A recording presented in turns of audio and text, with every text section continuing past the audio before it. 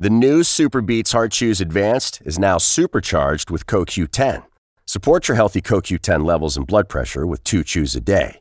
Visit RadioBeats, BEETS.com and save 15% with promo code DEAL. From the newsroom of The Washington Post. Washington Post, this is Colby. Hi, it's Stephanie McCrumman from The Washington Post. This is Post Reports. I'm Martine Powers. It's Monday, May 4th.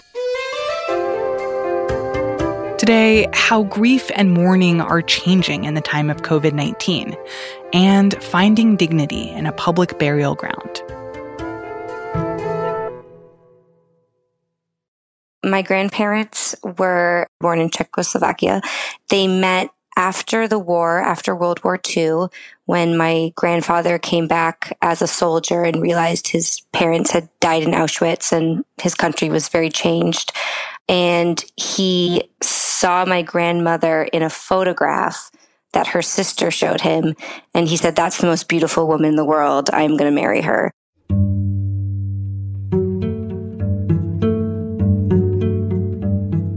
And a few days later, he saw a woman sitting in a window, which was the girl from the photograph. And he convinced her to attend a bonfire with him that evening. And she agreed. And that's where he proposed. And she said yes. And they got married and ended up living in Canada and having a little 1950s lifestyle.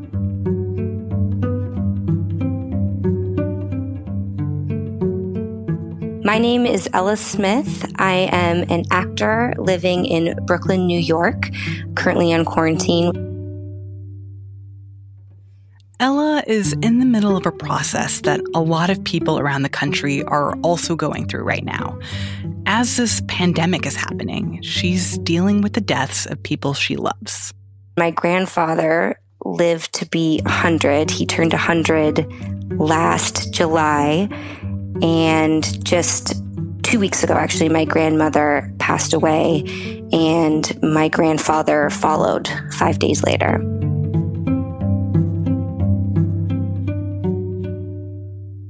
My grandfather had pretty severe dementia for the past 7 years. So he was in a nursing home, and it was the type of thing where when I would go visit him, I'd have to introduce myself to him 10 times throughout the visit, and maybe he would hear who I was or not, but he always knew who my grandmother was. And she lived in a retirement community nearby and came to visit him every single day until she started getting really tired and really sick. She was 93 and her heart was just failing. So she ended up having to go into the hospital. And just a few days after my grandmother was admitted to the hospital, they locked down, said no visitors. So that was really challenging because my mom wanted to be there and my uncle wanted to be there. And when things started to take a turn for the worse, my parents, who live in Minnesota, drove to Canada because they knew they had to be quarantined for 2 weeks before they were able to leave the house. But after my grandmother was moved out of a hospital into hospice, they said that if it was, end of life, that they wouldn't keep my parents from seeing her. They drove to the hospice center and were with my grandmother.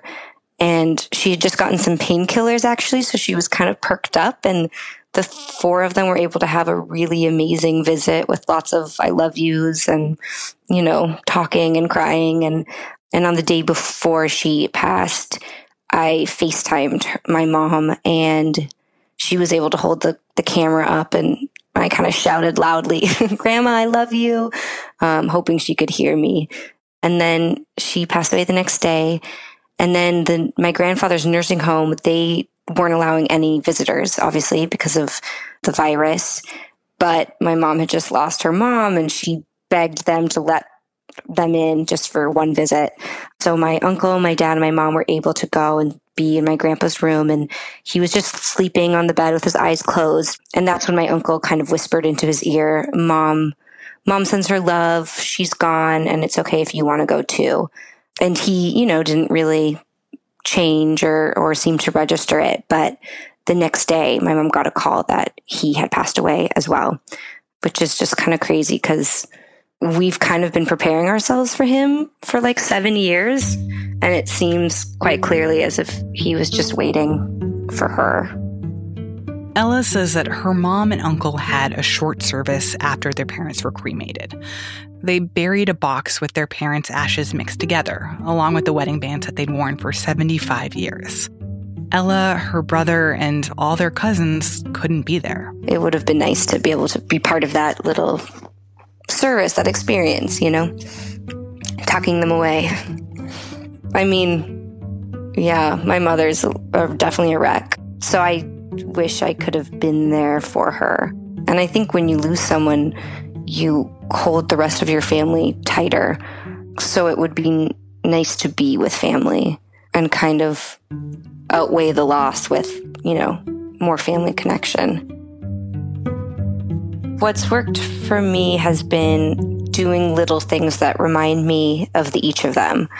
After my grandmother, it was baking her bread. And after my grandfather, his cocktail was Campari and soda. So I went out and got a bottle of Campari and drank to him that way. So it's what little things can I do to kind of honor them and keep them around despite having to stay in my house? Coronavirus is making it harder to say goodbye. It's forcing us to change our burial traditions. It's complicating other rituals around death and dying. It's delaying mourning. And it's making grieving a lot lonelier. The funeral was definitely different than what we would normally do. That's Michael Weisblatt. He lives in New Jersey, and he lost his mother last month. Normally, in an Orthodox funeral, once the hearse comes, family and friends would carry the actual coffin. And on the way from the hearse to the grave site, we make 7 stops along the way where their special prayers are said. And they wouldn't let us do that. They said only their workers could carry the body. So the chauffeur opened up the back, 3 non-Jewish workers, which normally we would almost never allow unless they were personal family friends or something, not just random people, took it, put it on the car and started going. Then they wouldn't allow us to follow it. They only let the rabbi follow it, and even he had to stand back like 15 feet. Once they put it in the ground, the rabbi gave a small, very short speech. It was very, very abridged and very limited. Right now, Michael also can't recite the mourner's Kaddish. That's a prayer that you're supposed to say for the dead at the funeral, and every day for the next 7 days. In Orthodox Jewish tradition, it's meant to be said with at least 10 Jewish men. There are not 10 men in his house, but because of Jewish tradition, he doesn't have the option of delaying these rituals, though that is something that many other people are considering. I think the uncertainty surrounding everything going forward makes it very difficult for people to move forward in their grief. That's Camille Wertman. She's a professor who focuses on grief and bereavement at Stony Brook University. And she's been thinking a lot about how COVID-19 is changing how we grieve. As you know, a lot of people make the decision to delay the funeral for several months. And the reason that they do that, of course, is because they want their loved one to have what they consider to be a proper funeral. But of course, delaying the funeral makes it hard to move forward with grief. The funeral is really an important first step, particularly if it is carried out in a way that makes the bereaved person feel supported to move forward without the loved one. I think the main reason the grief rituals are important is that they really help prepare the bereaved psychologically for what lies ahead. So basically, gathering together helps mourners to strengthen the bonds they have with one another. It helps the mourner to feel confident to enter the social world after the death occurs. They help the mourner to accept the reality of the loss. And a lot of times this is very difficult. And really, this is the first step in the grieving process, to be able to accept that this really has occurred. It's extremely difficult to arrange any kind of a funeral. Funeral homes are so overwhelmed, they have 4 to 5 times more people to bury than they ever have had in the past. And some will allow a small gathering so that you can say goodbye with your immediate family. or a few other people. Everybody is set up 6 feet apart. Everybody is wearing a mask, and there's pressure to keep those services very short, about 20 minutes. People often have to scale down what they were planning. A lot of people decide to go with some sort of virtual funeral, sometimes in addition to a small gathering, and sometimes only a virtual funeral. And of course, there are no hugs, there are no shared meals. All of those physical contact things that sustain us really are not possible. And those things sustain healing. So we can do a very thorough and good job of planning a virtual funeral, but those elements are extremely difficult to include. People find it quite challenging to set that up in a way that honors the person who died, which of course is the most important thing that they want to do. A lot of people are longing so much for that process to begin that they're patching together whatever they can in this moment. Rabbi Bruce Kahn in Maryland is trying to facilitate that for people in his community. Last month, he helped 3 siblings bury their mother by themselves.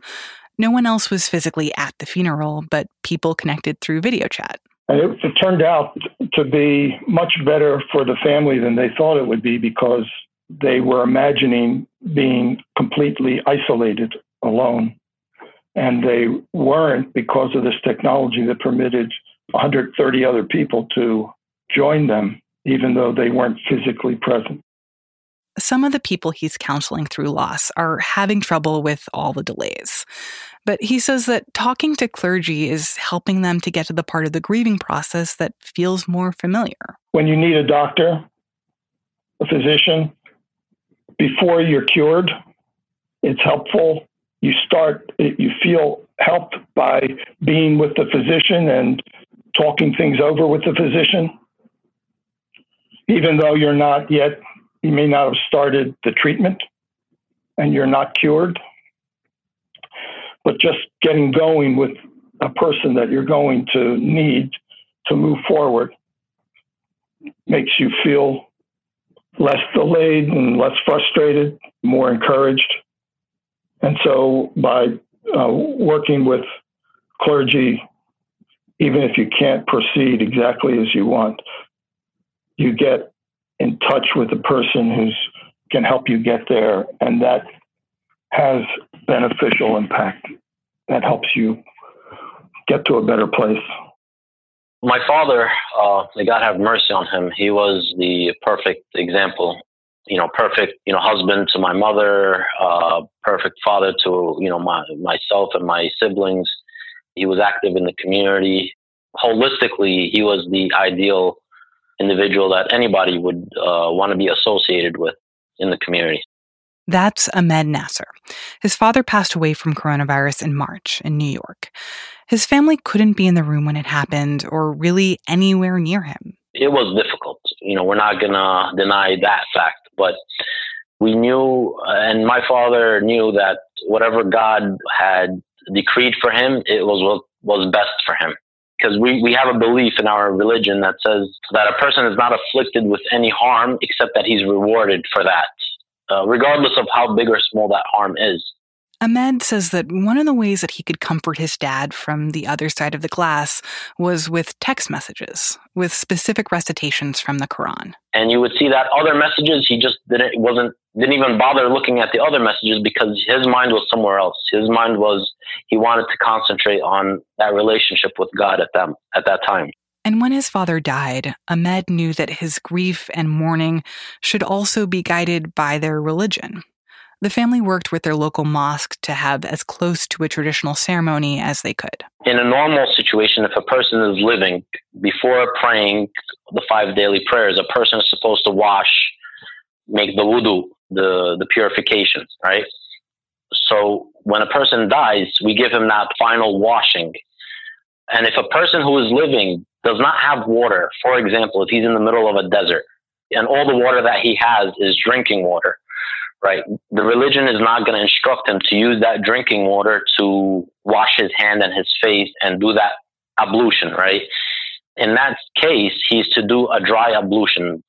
And the same applies for the deceased. If, for example, they died from an illness where we cannot, physically wash the body, just like the COVID-19 disease, then we do on them what's called the dry ablution. And even though it was weird and sort of complicated to safely get together to do a final prayer for his dad at the cemetery, Ahmed said that he felt a sort of closure. Our religion did not leave any details untouched or unexplained. So it was weird because we never practiced it. That was the weirdness about it. But besides that, I felt comfortable. I felt fulfilled. God had placed in my heart and in my brother's hearts and sister's heart and my mother's heart this patience, this tranquility, knowing that where he was at that time and now is at a better place, and that one day we will meet.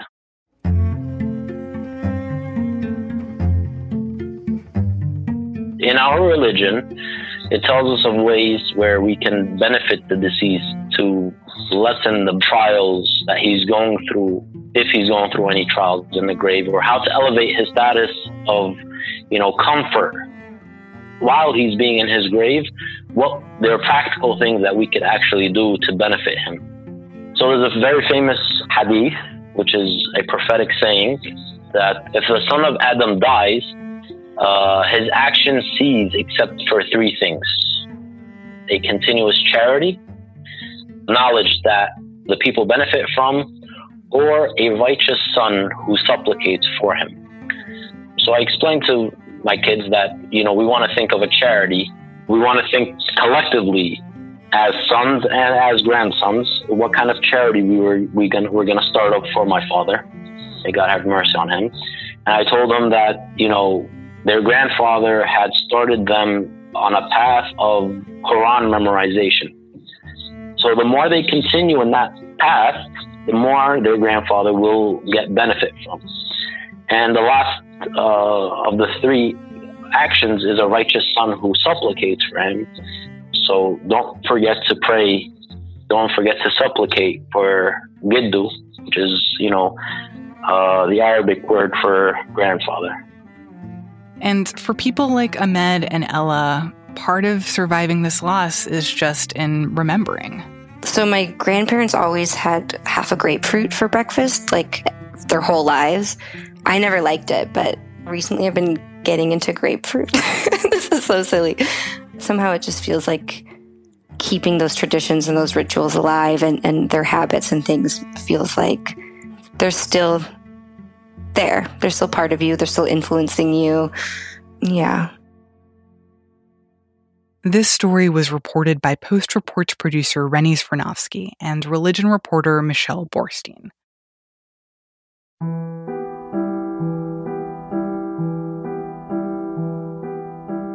As the coronavirus outbreak in New York takes more and more lives, private cemeteries and funeral directors have been overwhelmed.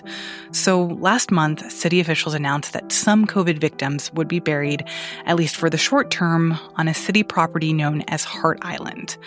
And for a lot of people, that was a very scary image. Cadavers stored in refrigerated trucks outside of hospitals and then taken to what is essentially a mass grave. It's not like those refrigerator trucks just go straight to Hart Island and they open up the back and throw everybody in a pit and cover it over.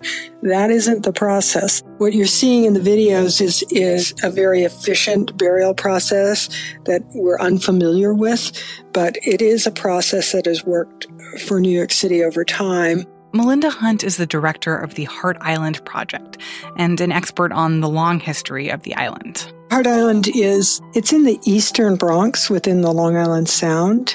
There's sailboats in the summer. It's a wildlife sanctuary out there. It's a very beautiful, peaceful part of New York City.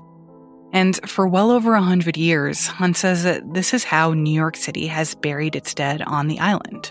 This system is tried and tested over time. It was developed during the Civil War, such that the Union Army could quickly bury soldiers on the battlefield and then return and disinter them and rebury them in national cemeteries or return them to their families.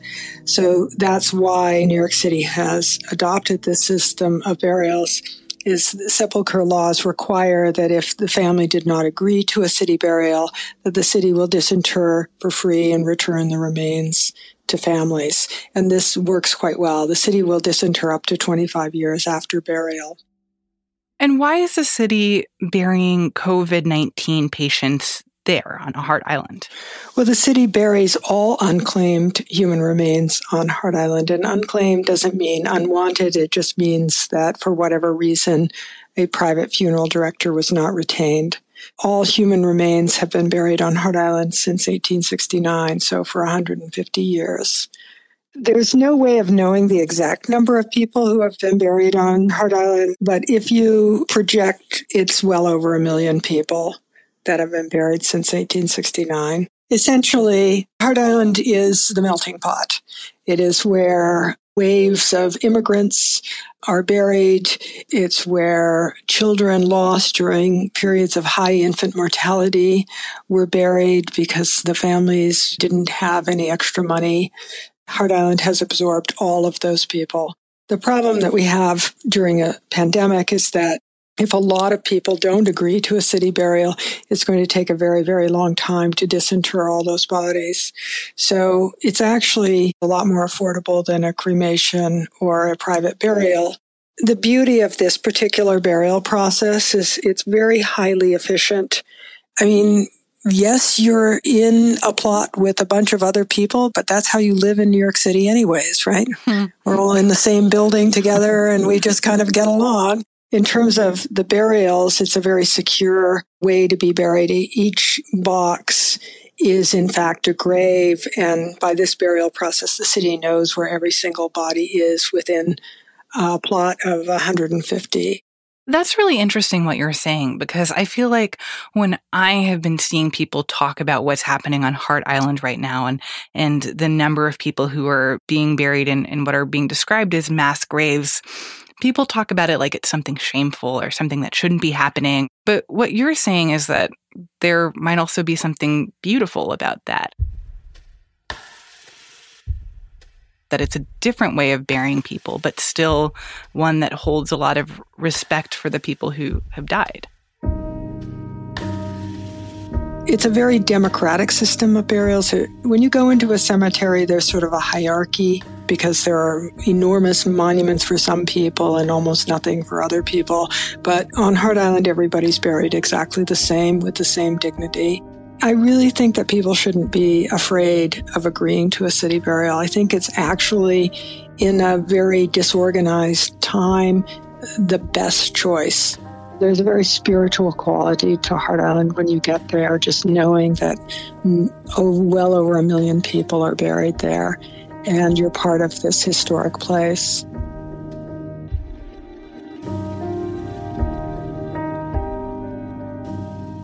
Melinda Hunt is the director of the Hart Island Project.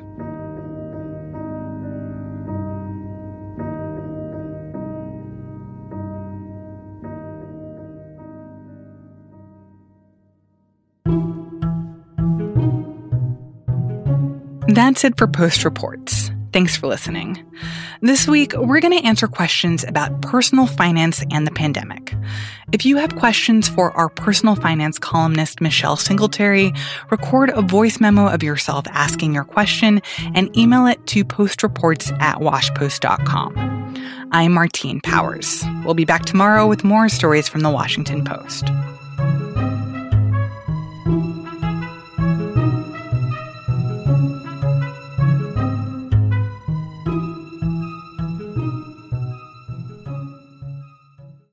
Hey, this is Christina Quinn.